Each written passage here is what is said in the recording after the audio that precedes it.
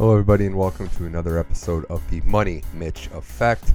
I am your host, Mitch Michaels. Thank you for joining me on this sports podcast where we have a lot to talk about. It's January 22nd. The sports world is ablaze. Hockey All-Star Game coming up this week. Basketball season in full effect. We focus, though, on the NFL, which has a Super Bowl set in stone. It's Chiefs, it's Niners. They both win their conference championship games in dominant fashions. I talked to my good buddy Matt Wittenberg to break down both games. How the Chiefs were able to come back again against the Titans at home and roll in the second half, and the Niners put on yet another beating on the Packers to keep it going and turn around from being the second pick in the draft last year to the Super Bowl. We break that down, as well as the Astros cheating scandal and the Conor McGregor fight, his return victory over Cowboy Cerrone in the Octagon in less than a minute. And then I talked to George Panosian about the 2020 Australian Open and our favorite tennis bets. It's George the Gambler back again. The Money Mitch Effect starts right now.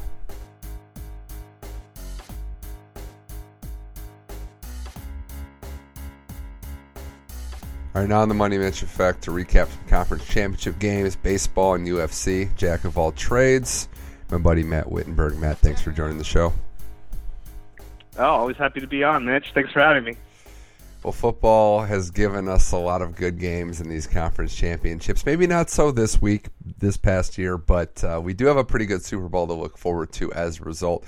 And I think, we'll start with this, Matt. For the first time in a long time, it definitely feels like these are the two teams that should be playing without a shadow of a doubt in the Super Bowl. Some dominant performances by KC and San Fran.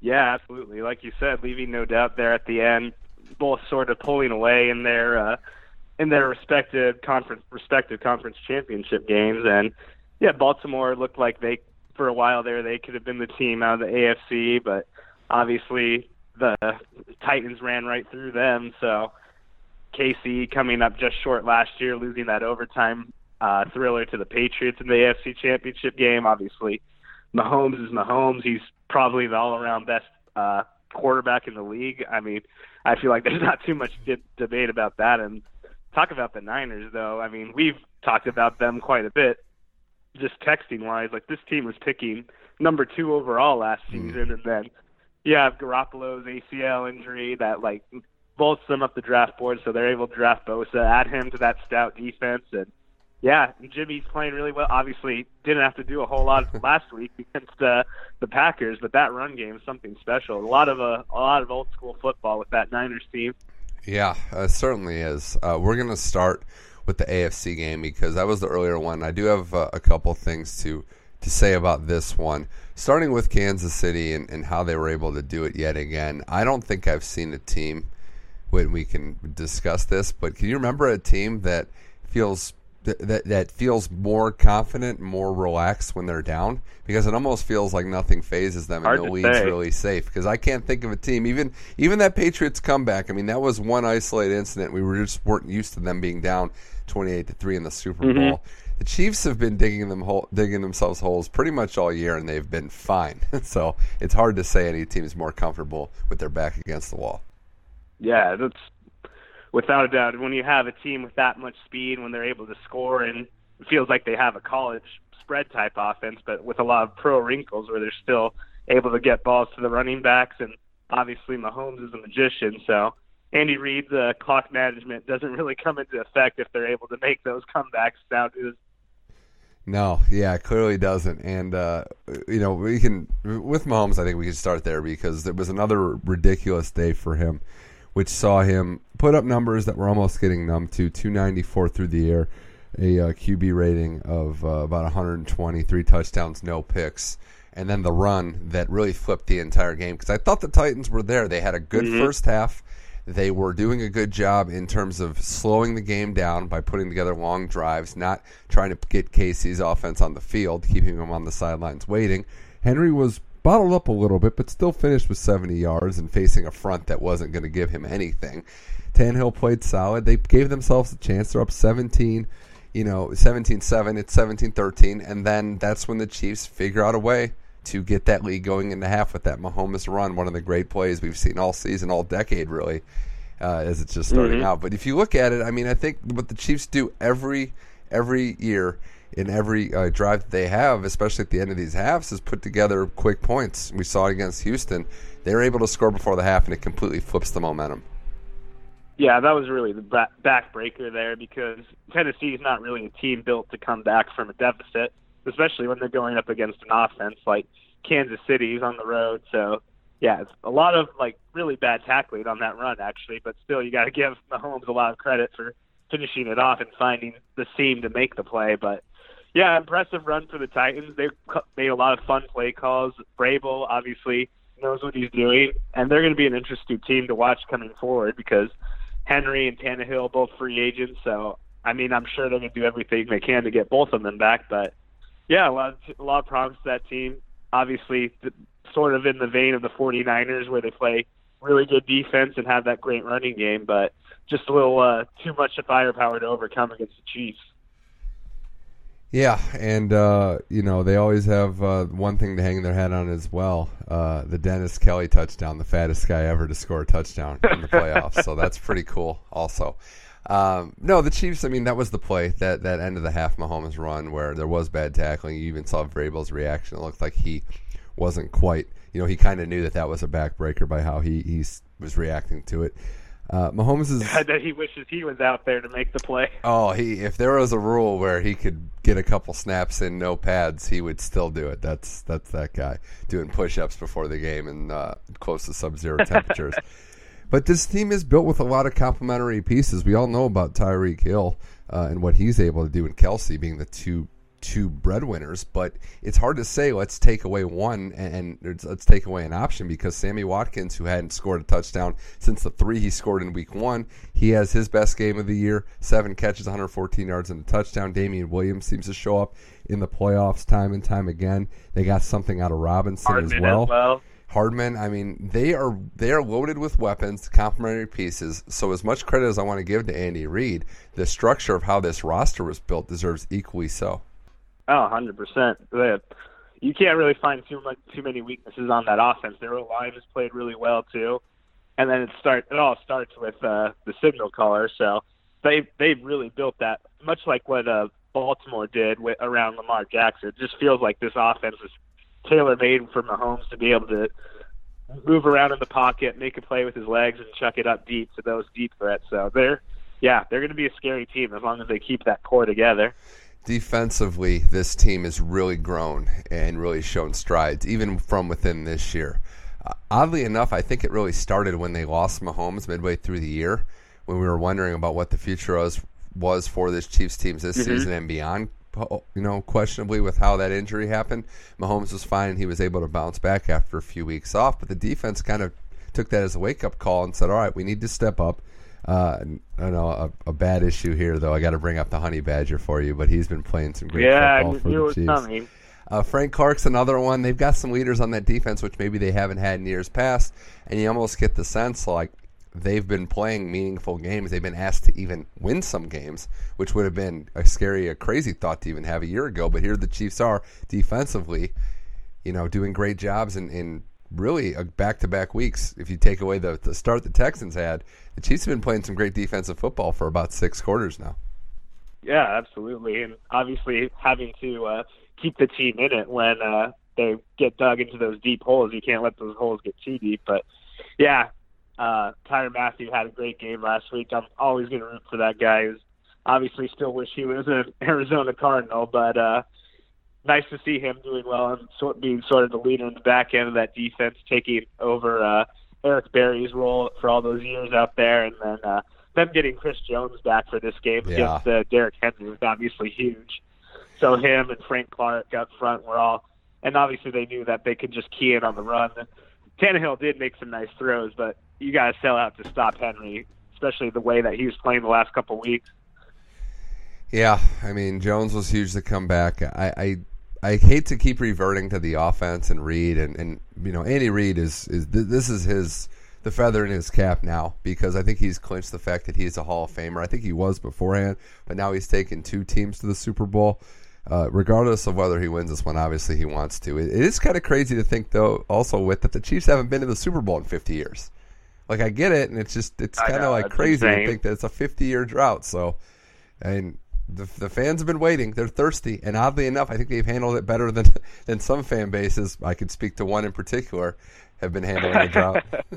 Oh, without question, yeah. They've had a great fan base all these years. You see that stadium's always like consistently voted like the loudest in the league, and how intimidating that crowd is. So good for them. Obviously, they got the Royals World Series a few years ago for KC fans, so not too bad getting the World Series and the Super Bowl appearance in the span of 5 or so years, whatever it is. Yeah, and you have the best quarterback in football, and it doesn't look like it's going to change that way for some time. Mahomes is incredible, definitely special, and it's funny how it works. You know, maybe the adversity was a big part in why they're here. Last year it was kind of just gravy the whole regular season, and this year Mahomes goes down. They've got, overshadowed a little bit by Lamar Jackson and the Ravens. But here they are going to the Super Bowl, where they'll play the San Francisco 49ers as we keep it going here on the Money Mitch Effect.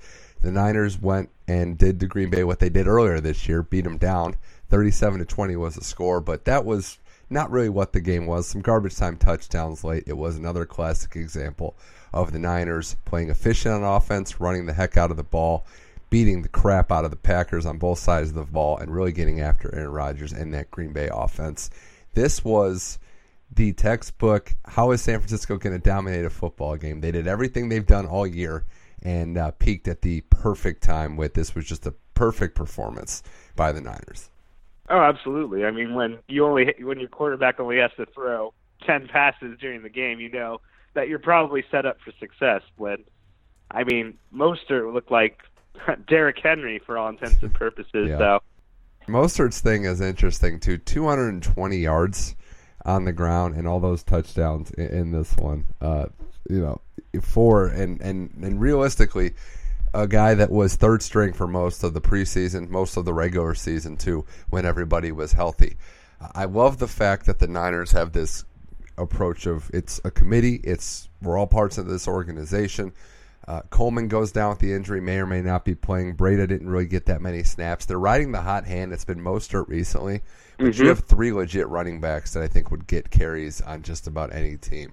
Now, it does pay me that Mostert had a cup of coffee with the Browns, so I'm going to point that out. They're okay at running back position. Got a cup of coffee with like 6 teams, though. Yeah, that's true. But he stuck it out. By all of them. Cut by all of them within 2 years. He'll stuck it out with the Niners and still going strong.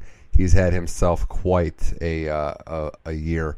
But Kyle Shanahan, we give credit to Andy Reid, and the Niners are built on defense. So in a way, I almost think this year has kind of overshadowed the fact that Shanahan might be up with Reid, the 2 best play callers in all of football, with what he's able to do, how he's able to dominate games on the run, make Jimmy G put Jimmy G in situations that are efficient for him, but also, not mess with anything too complicated. How many times do we watch the Niners wait and see they have like 10 straight run plays because it's working and they're not going to go away with it? It happened again, and it was just a performance that Shanahan, I think, is going to put on his resume wherever he goes from this point forward. Yeah, you have to give him a lot of credit. Obviously, when he was in Atlanta, they threw the ball a lot. That's sort of what his offense is predicated on. But, he adapts to what the game calls for. He's not stubborn and sticking with what he thinks he should run just because that's what he's always done. He's able to adapt. Obviously, the run was what their bread and butter was against Green Bay, and give them a lot of credit. They're not married to the idea that we got to put up 300-plus pass yards and look good, and as long as it's working, we're going to run it. Yeah, and Jimmy G's performance, we can laugh a little bit, 8 passes, but didn't do anything stupid. Didn't need him in this game, wasn't called upon. The way this roster's been built, and similar to how I want to give credit to the Niners and what John Lynch has done with that Chiefs discussion we had earlier, they had all those drafts at the front of the draft. Now, it doesn't guarantee anything. We know that by teams that are perennially in the front end of the draft, but they decided we're going to draft the interior. We're going to get bigger on the defensive side of the ball. We're going to become a big physical football team all over the game at the expense of maybe reaching for a quarterback. And I know they may or may not have gotten pretty lucky with Jimmy G falling into their laps, but at this point in his career, he's not an elite quarterback. But they've developed a system and a roster in place to where they don't need an elite quarterback. They did it a different way, a unique way that's very reminiscent of football played in the 50s, 60s, and 70s. But here they are in the Super Bowl as one of the final two teams. No, exactly. And then just, all around that defense has been special from the get-go this year.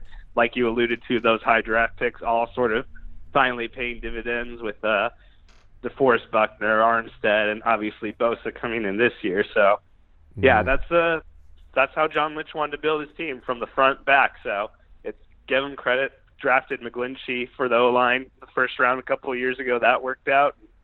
Yeah, now they're a game away from the Lombardi. Yeah, I mean they're able to get pressure on the quarterback without having to dial up a lot of blitzes. So anytime you could do that, especially against a guy like Aaron Rodgers and this Green Bay team that had no answers for anything that they did defensively, they were pushed around until the end when they were able to kind of move the ball. But it's a special team. They weren't able to run the ball as much when they were down by double digits, so that kind of took the Aaron Jones factor out of their hands as well. Packers finished 14-4, but I'm hard pressed to think of a team with that impressive of a final record that more people aren't just chalking up as kind of fraudulent. Because 14-4, and we're like, well, this team wasn't that good. Do you agree with that? Do you think this was kind of just a slightly above average team? I know they were one game away, but didn't really seem like they were as good all year. Definitely forgettable. I don't know why that is. Like, their division's pretty bad but the Vikings made the playoffs, so I don't know. It's interesting. Obviously, I think it's just not necessarily Aaron Rodgers fatigue, but just like, oh, that's Aaron Rodgers. He does that every year. And I don't know. Their defense actually played well most of the year, so I guess that took some sizzle out of it, being like just a flashy offensive team that we usually know in Green Bay. But yeah, you're right. One of the more forgettable 13-3 teams in probably league history. I think the style of play is part of it. I also think that they got some fortunate breaks in the schedule this year. Now they did own Minnesota, a playoff team who actually won a game, so props to them for that. But they played the Chiefs without Mahomes as one of their games. The Cowboys and the NFC East, who they were paired with, they lost the Eagles. The Cowboys kind of turned into a disaster down the stretch. So they didn't really have those tough games. The Niners playing the Ravens was a big game to have to go up against. They didn't have anything quite like that. And some of their losses, I mean, the Niners regular season loss and the Chargers regular season loss, they got destroyed. So I think that's the other side of it too, is that we remember losses a lot more than sometimes wins. I do think that's true. Unless you win it all. Unless you win it all, then you just forget about those losses. The Packers do have something I think special brewing. I don't think they're a flash in the pan like they'll never be.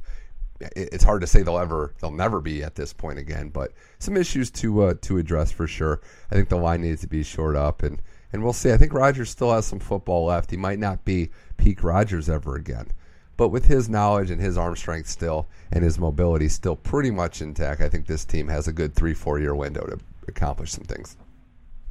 Yeah, Matt LaFleur looked like he knew what he was doing and wasn't just the McVay disciple, random hiring. So give him credit. It looks like Rodgers and him worked well together. So that division's going to be interesting. I guess the Vikings are always going to be there as long as Zimmer has that defense playing well. But the Bears, who knows? And then, Detroit's Detroit. So, yeah, they'll have their chances for sure. I think that's actually the sign when you drive in. It just says Detroit's Detroit. You just drive into the city. I think that's what it says. I haven't been there in a while. I'd have to check. I agree with you. LaFleur had a good season, though I do think that there might be this little brother thing going on with Shanahan because he worked under him for all those years, all those stops, and Shanahan owns him in every big game. So maybe he knows what's coming every time. The Super Bowl matchup, we're not going to get into a full preview now, but I just wanted to point out it's a very, very good, I'd say, quote-unquote fight, like a boxing or UFC fight, stylistically, because this is opposites going up against each other, and I think it's going to make for a good game. One way or the other, I think we're going to get to see some cool football in this one, a traditional old-school defense-first, run-heavy team versus that fun-and-gun offense in Kansas City. Should be pretty fun. Oh, I agree. And like we alluded to earlier, definitely two of the best teams going at it, which obviously sometimes it's cool for the underdog story, but I mean in the championship game you want the two best teams to be there for a fun game. But yeah, it's going to be a fun one. I'll bet you though that Jimmy G is going to have to throw more than 10 passes in this one, just a hunch, so we'll see. Yeah, that is a pretty good hunch. This line has stayed at roughly within 2 points Kansas City, 3 points Kansas City is about as high as I've seen it getting. It's gone down to about 1 right now, but it's going to be teetering right around even the whole time, I do believe. A lot of storylines in that one, too. Obviously, you have two young rosters that are built for the long haul that are trying to not just win one title, but maybe win a couple. You have the two best probably tight ends in football playing against each other in Kittle and Kelsey, so that should be a fun one as well. Reed going for his first ring. San Francisco trying to get their return to glory as well. And a lot of red in this one from a visual standpoint. Exactly. Yeah, Chiefs are going with the red jerseys I saw in this one. 49ers are going to be wearing the white. So okay.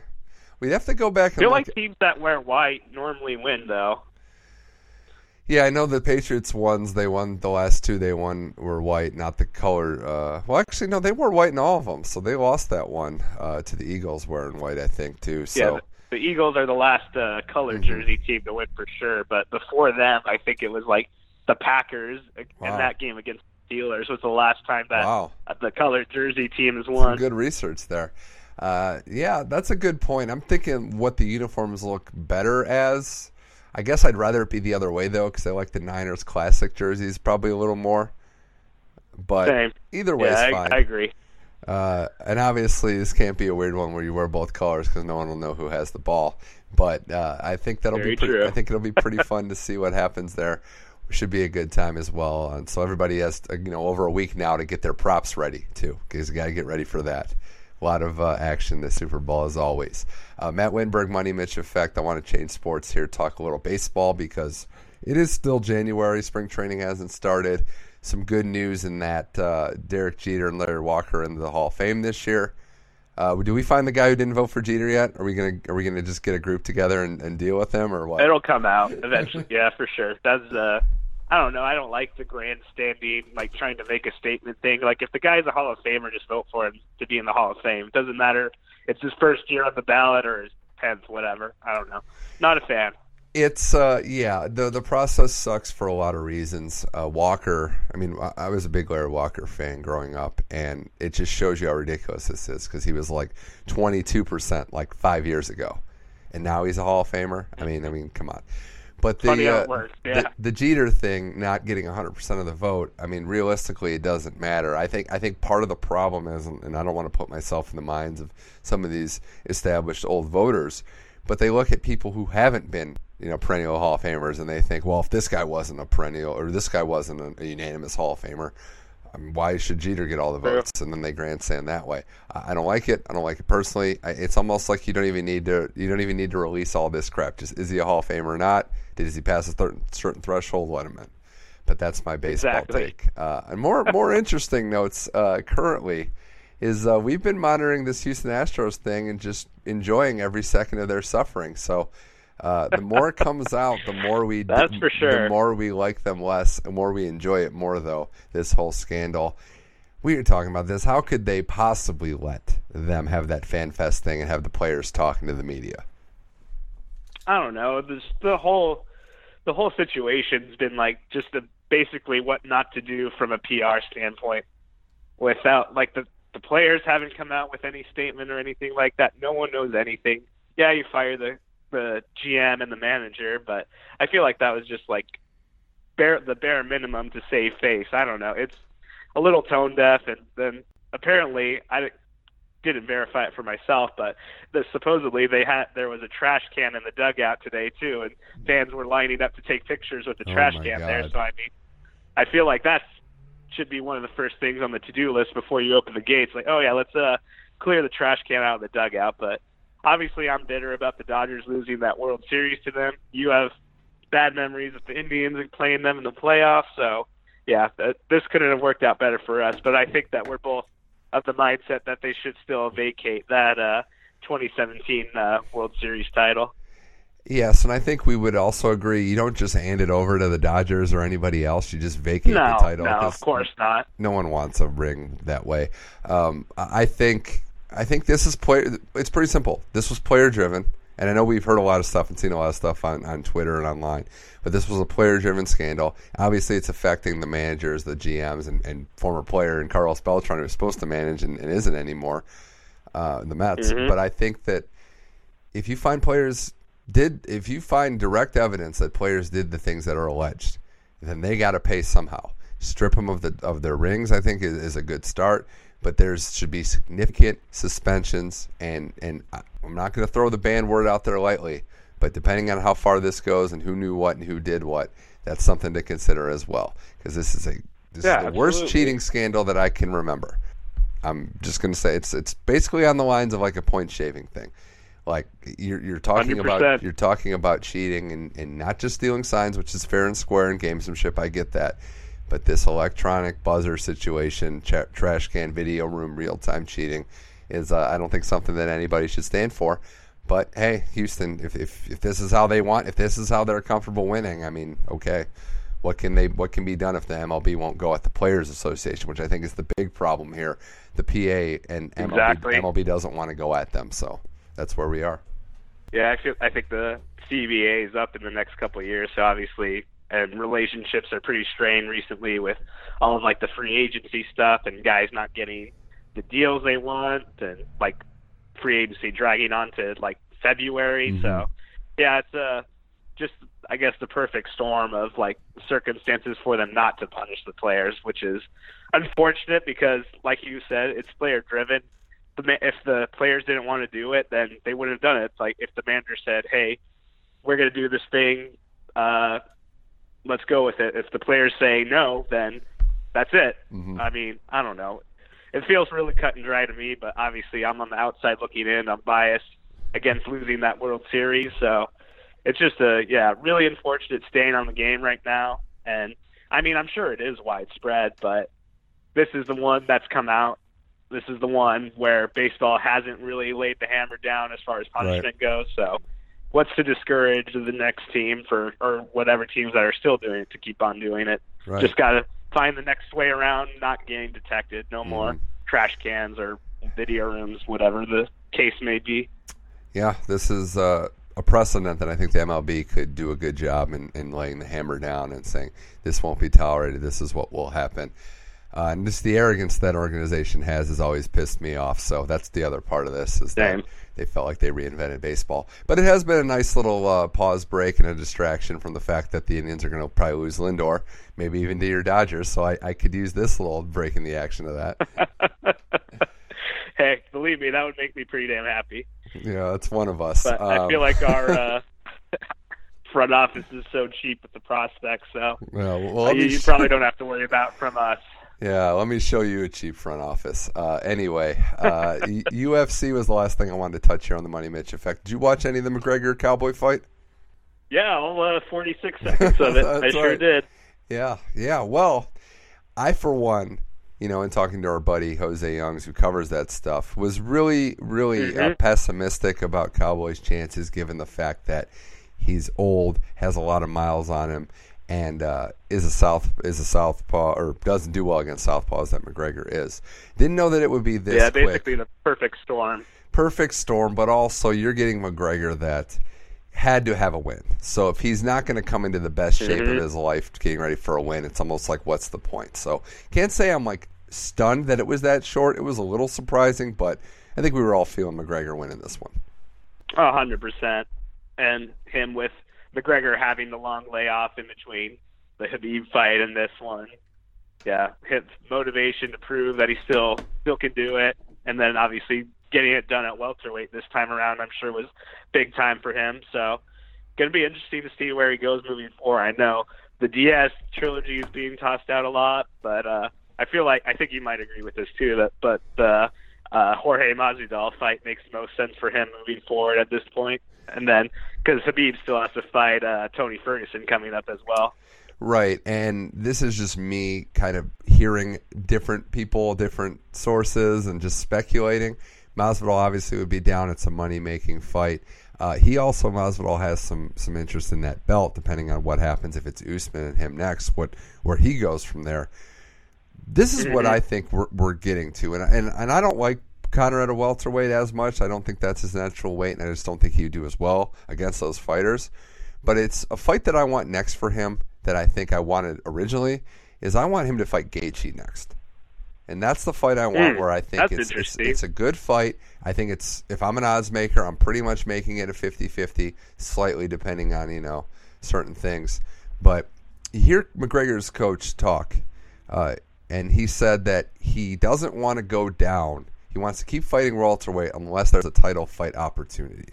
So it was very interesting for me to hear that. And I think part of those words makes me think, okay, he can fight Gaethje at welterweight. And if he wins that, then he has his options where by then the dust is settled on Tony and Khabib and maybe Masvidal and Usman. Then it's like whoever Conor wants to fight. Obviously, Dana White will let him fight. So I think that fight gives him the most options. And it also gives him another fight that Gaethje's a bad dude for sure. I don't think that quite is the competition level at the moment of a Masvidal or a Khabib or Ferguson, and you can throw Usman in there. So I think that would be the best course of action going forward if he wants to fight quickly too. He also mentioned he wants to fight, March or April. Yeah, that's interesting. Yeah, I did see that he wanted to fight before the summer, and that would give him the time for the dust to settle in other divisions as well. So yeah, I like that line of thinking. You fight then, you win. Even if it's a war, you wait till like a September card. You got like 6 months for all the dust to settle. You can really promo a big fight. But hey, props to McGregor for getting back in there. I'll give him credit for this, man. He has all the money in the world. He does not need to be doing this. He's got a pretty good legacy. He just loves the fight.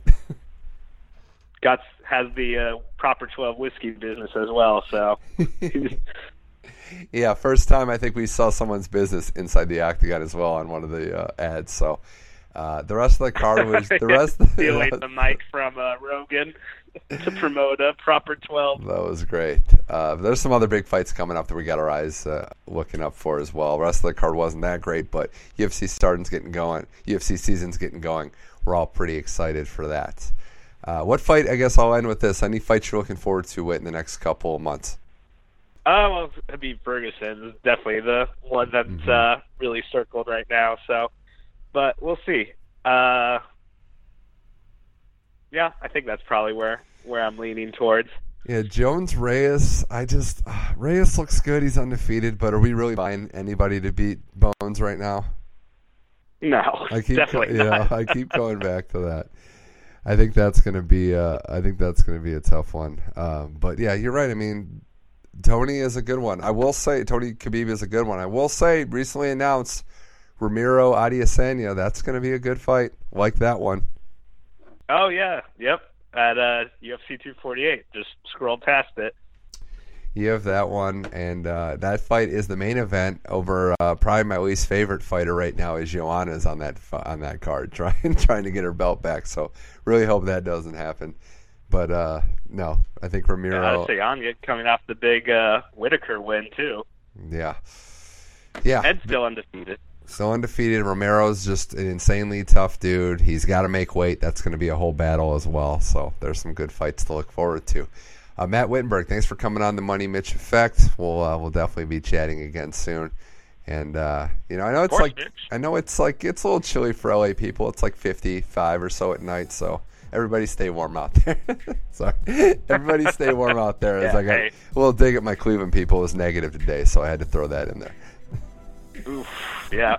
Hey, I still need a sweater right now, though. We need sweaters out here. It's cold. But Matt, thanks again for coming on the show. You got it anytime.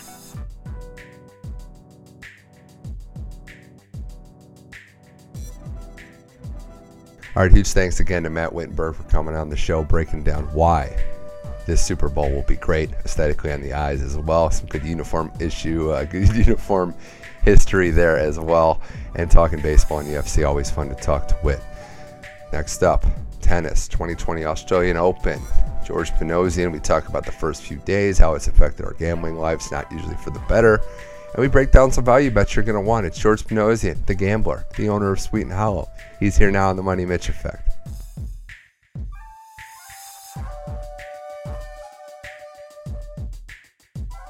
All right, Money Mitch Effect, Australian Open.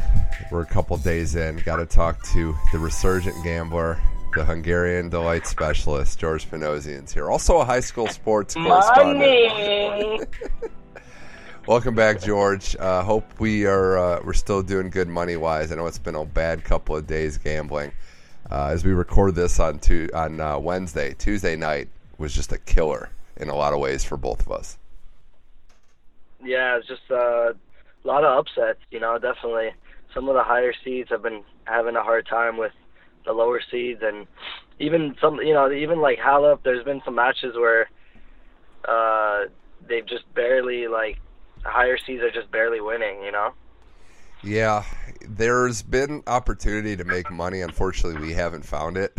So I think there have been some favorites winning and some upsets happening. It's a good first start of the Grand Slam. Obviously, Federer, Djokovic, Nadal seem locked in. Serena's been playing pretty dominant tennis as well. A lot of different places we can start. I think I want to start with this, though. This is another third-round performance or better for Coco Gauff. Coco Crunch, you mean? You know what I like about her the best is that she's a fighter out there. Because, like, in a lot of these matches, she's winning in three. Yeah, a lot of these matches, she's winning in three after losing the first set. So, not her best tennis beating Cristea, but gets another matchup with Osaka after battling back and winning late 7-5 in the third. Yeah, definitely. I mean, Cristea, she's been around for a while. She's definitely a veteran. But that's a good victory for her. And I had her straight up and in a parlay. So I'm happy about that. But yeah, she likes to give a show.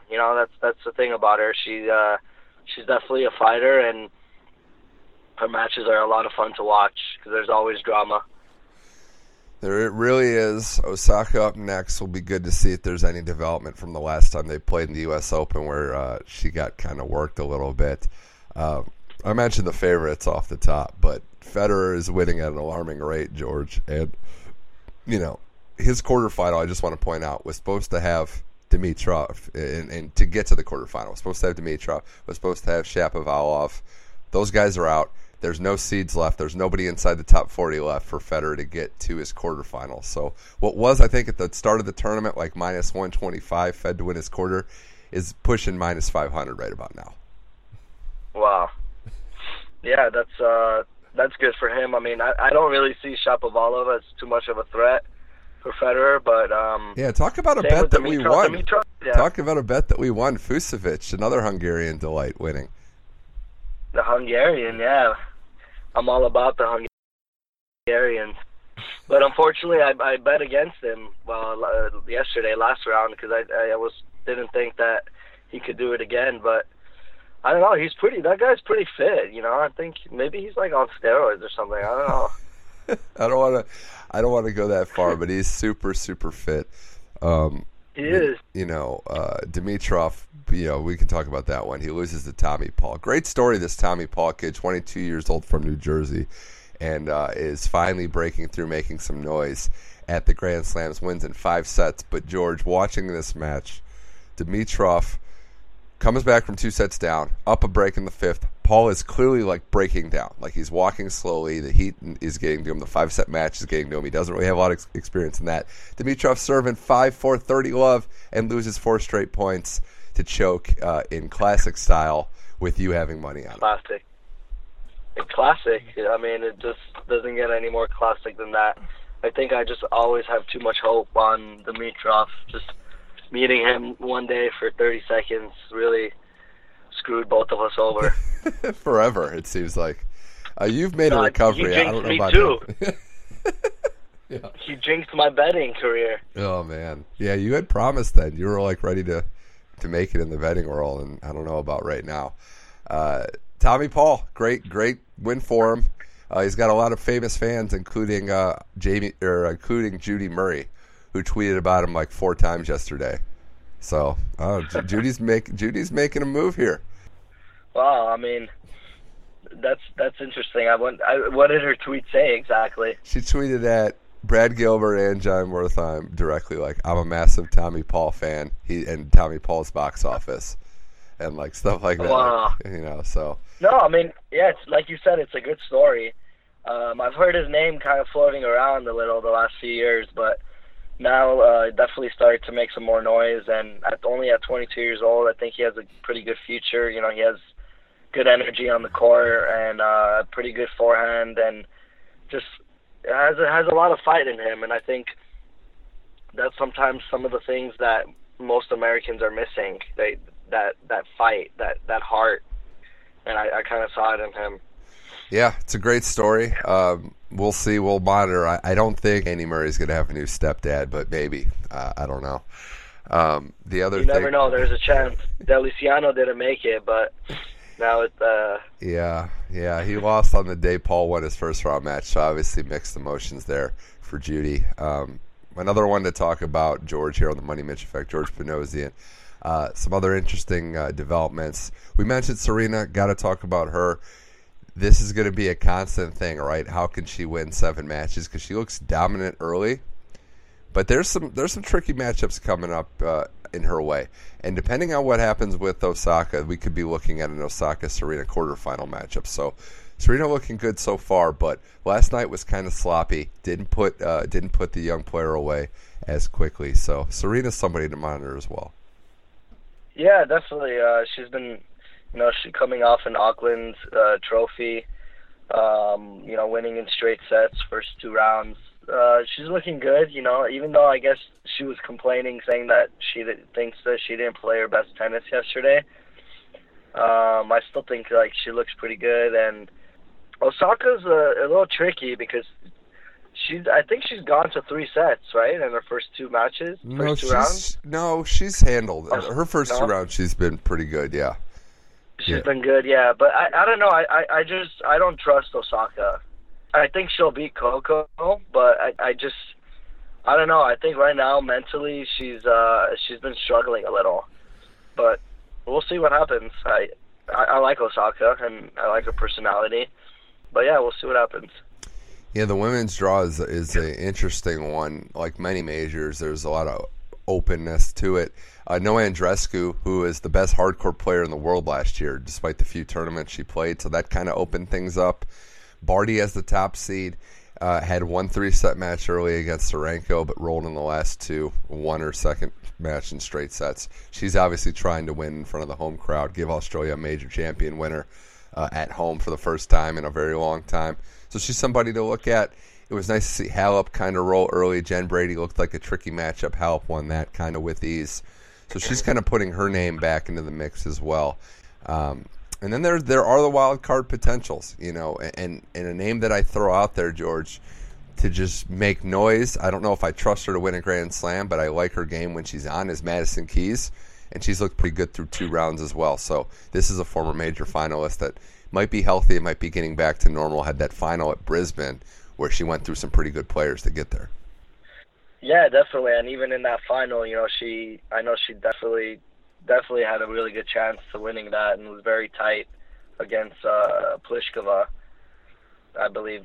But yeah, I'm always a fan of Madison, and I really want to see her succeed and win a Grand Slam, because she does have the game for it. She does have a very powerful game. She just has to stay focused and kind of just get over that hurdle and winning that first slam, because that could be tough.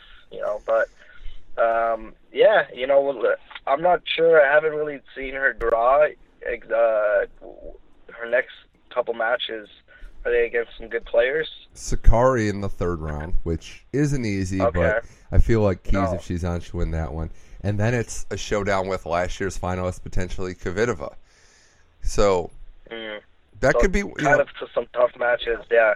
Kvitova, Alexandrova, I think, has had a good start to the year. I think she played in Shenzhen earlier this year and did pretty well there. But you know what? I honestly do think that Keys, this is as good as she can kind of hope for a matchup with Kvitova. I think Kvitova hasn't exactly played well down the stretch last year. She's got a lot of points to defend, but that's the 4th round to get to the quarter where she's looking at.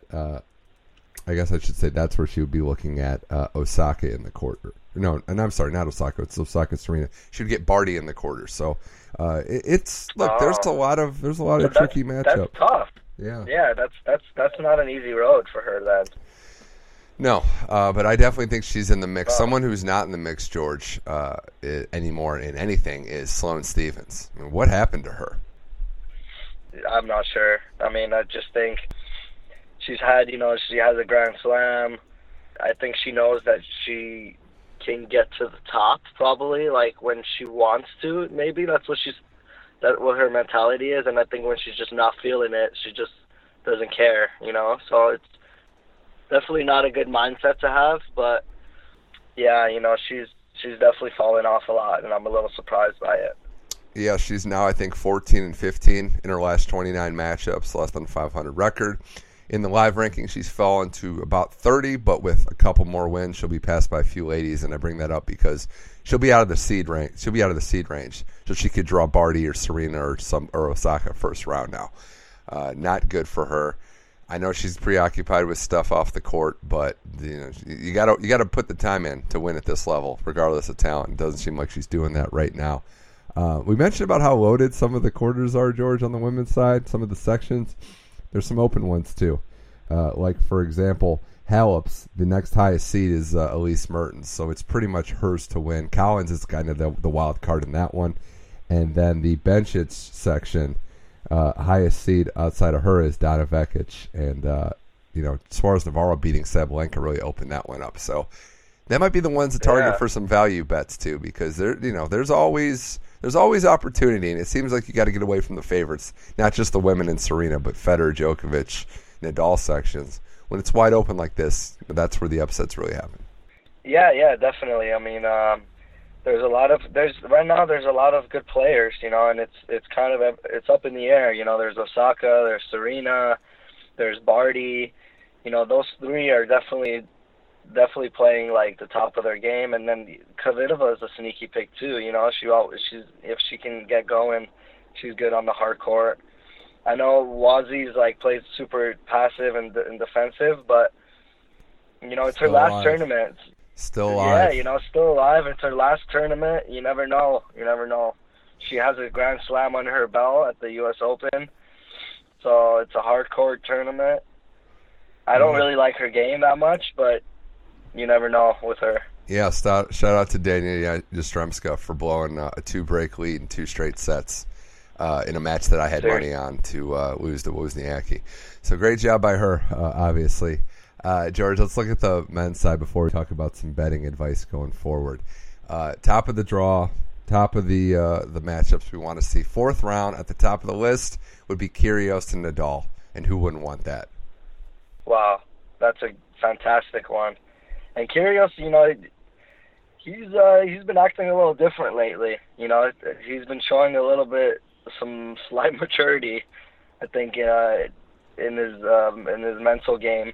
Now, I was reading an article that was mentioning that because of all of the Australian brush fires, that he was saying that it's really opened his eyes and it's made him realize why is he getting so mad? Puts things in perspective for him. Why is he getting so mad on the tennis court? It's just tennis.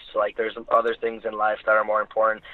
And I mean, obviously, that's the correct statement that he should be saying. But it's just funny that something like that had to happen in order for him to say that. But well, yeah, I mean, it's good for him, though. It is, and I actually believe there's some sincerity there. I don't think he's necessarily a bad guy. It seems like other than Djokovic and him have that going on. But Federer, a lot of other guys, a lot of the commentators and whatnot, they think he's a good guy that's just troubled at times with how he handles things. So this is good. I mean, we got to remember he's still will be 25, I think, this year. So he's still becoming mature, and he does seem like he's playing for something bigger than just his own personal interests. So.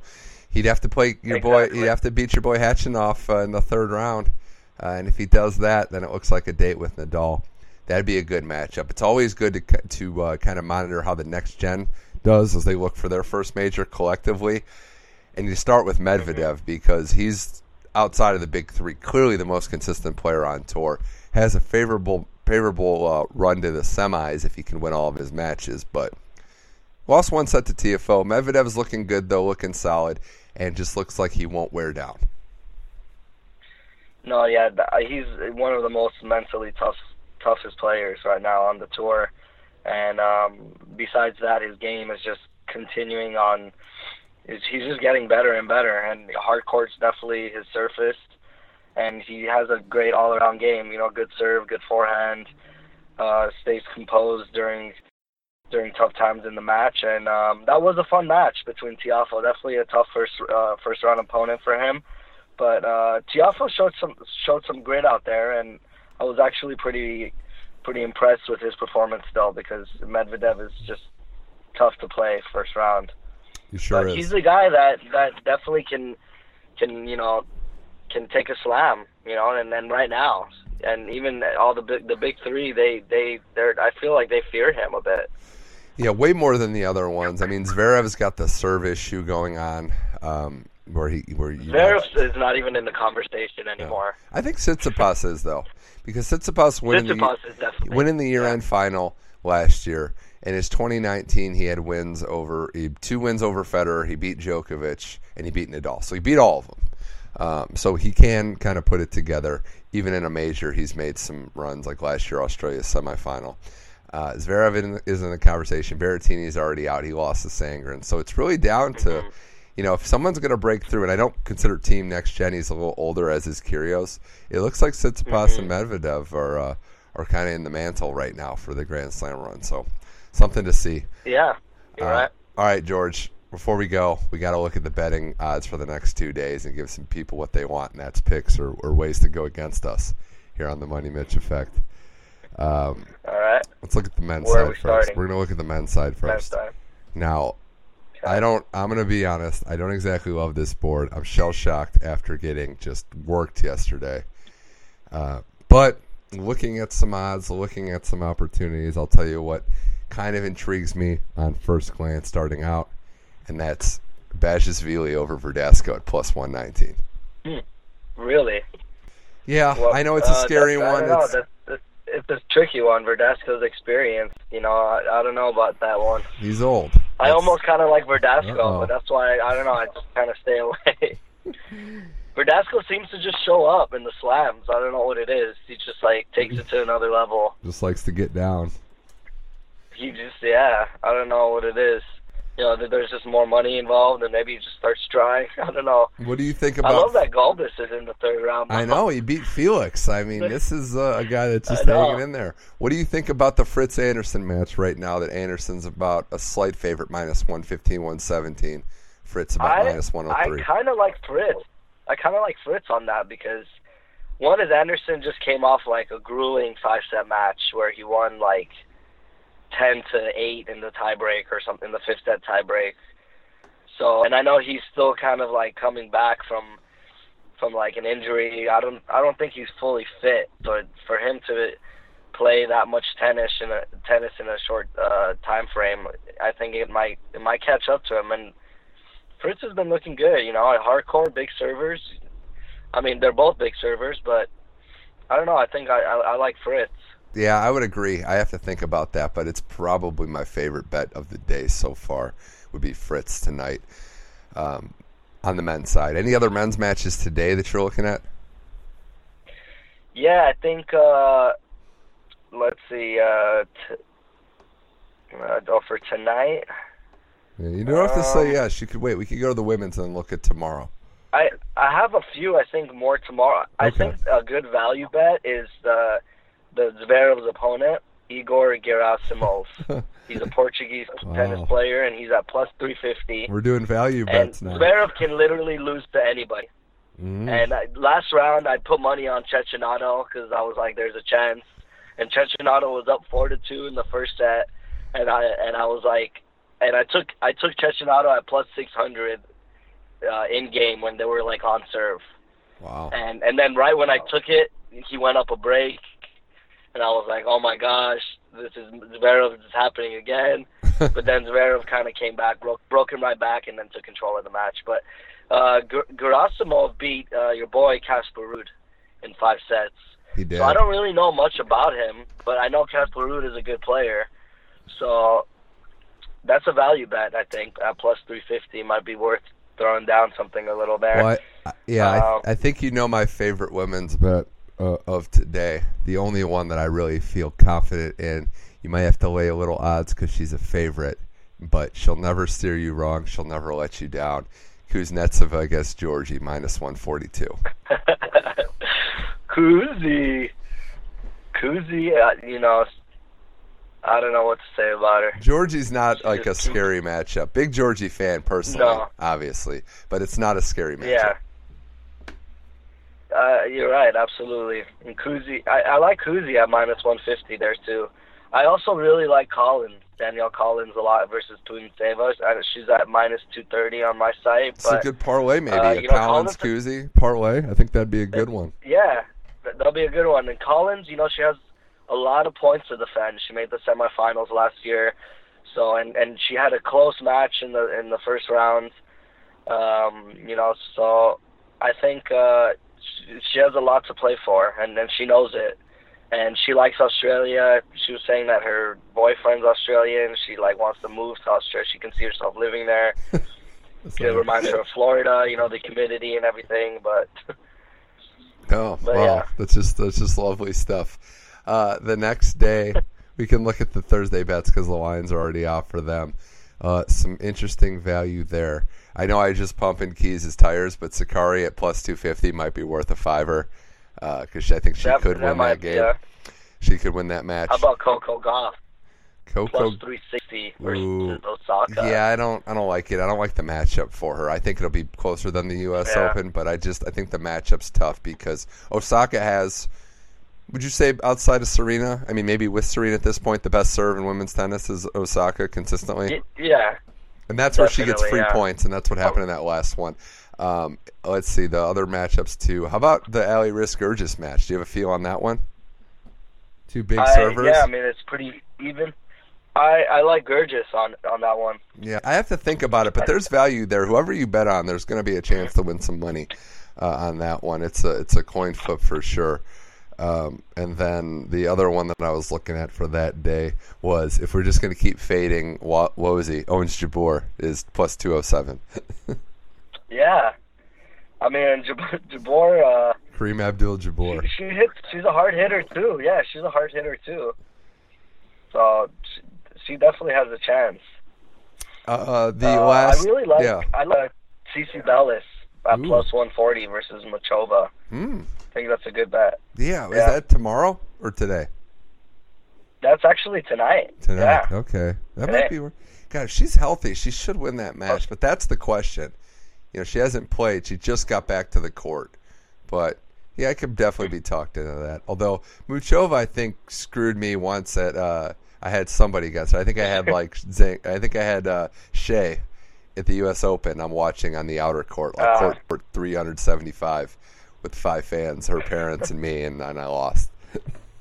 Oh, man. So you have some bad memories. Yeah, some bad memories. I do like the fact that Djokovic is just beating...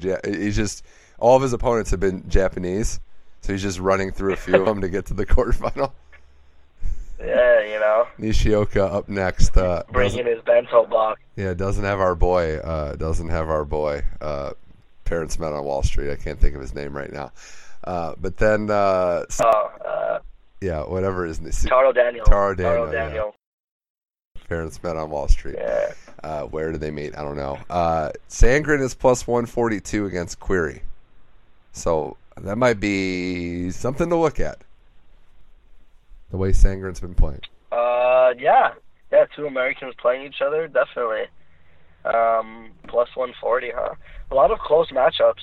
Tomorrow is where the action is on the men's side, so I would caution everybody because I'm looking at the lines here, and I'm seeing that match I mentioned, Lajovic against Schwartzman plus 206. He's playing really good. I like that. That's that's a good one to consider. I know we were on the wrong side of Cilic. I was, because when you bet on Benoit Paire, I think you realize you're just an idiot, and that's where I was yesterday. Him losing that match. He almost had it, dog. It's tight.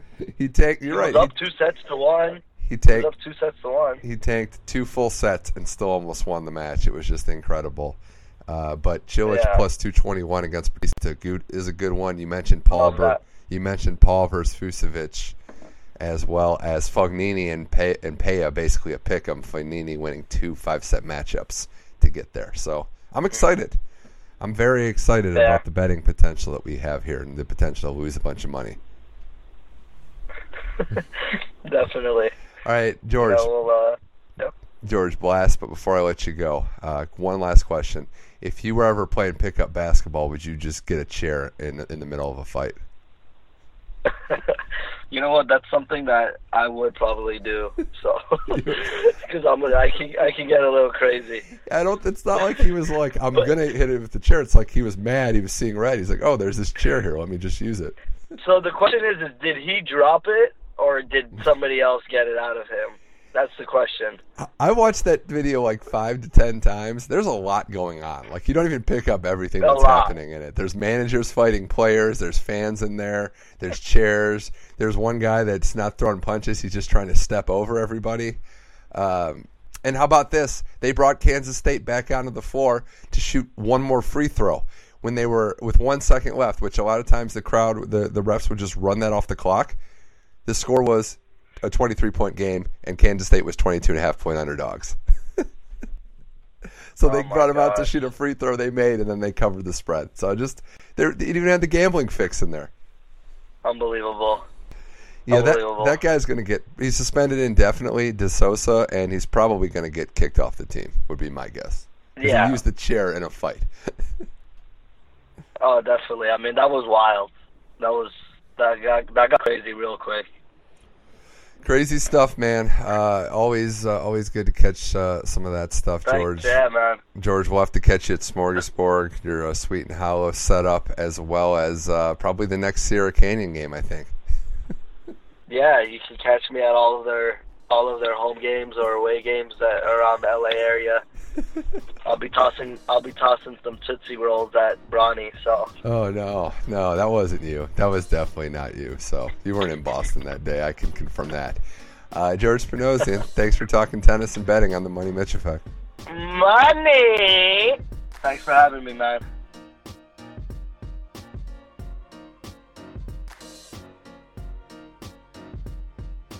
That's it for today's episode of the Money Mitch Effect. Big thanks again to George Spanosian and Matt Wittenberg for hopping on, talking some sports, shooting the breeze. You can catch every Money Mitch Effect episode on SoundCloud, iTunes, and Google Play. Search Money Mitch Effect. It comes right up. Leave a rating, a review, subscribe there, and check out the Money Mitch Effect Facebook page. Also excited to announce the launch of the Tennis Channel Live podcast, where myself, along with a slew of others and a lot of big names, will be on that show. We'll be breaking down the best weekly segments on Tennis Channel, as well as adding some original commentary, because that's what we need in this world as well. With the Australian Open, you got to get your tennis commentary somewhere. We'll be talking more sports in the weeks to come, including the NHL, where the Blue Jackets are in the top 10 of points in the league. They are riding high. We got the All-Star game in St. Louis coming up this week, so a big week for the hockey fans in the world like myself. This was the Money Mitch Effect. I'm Mitch Michaels. Thanks for listening, and until next time, keep enjoying sports.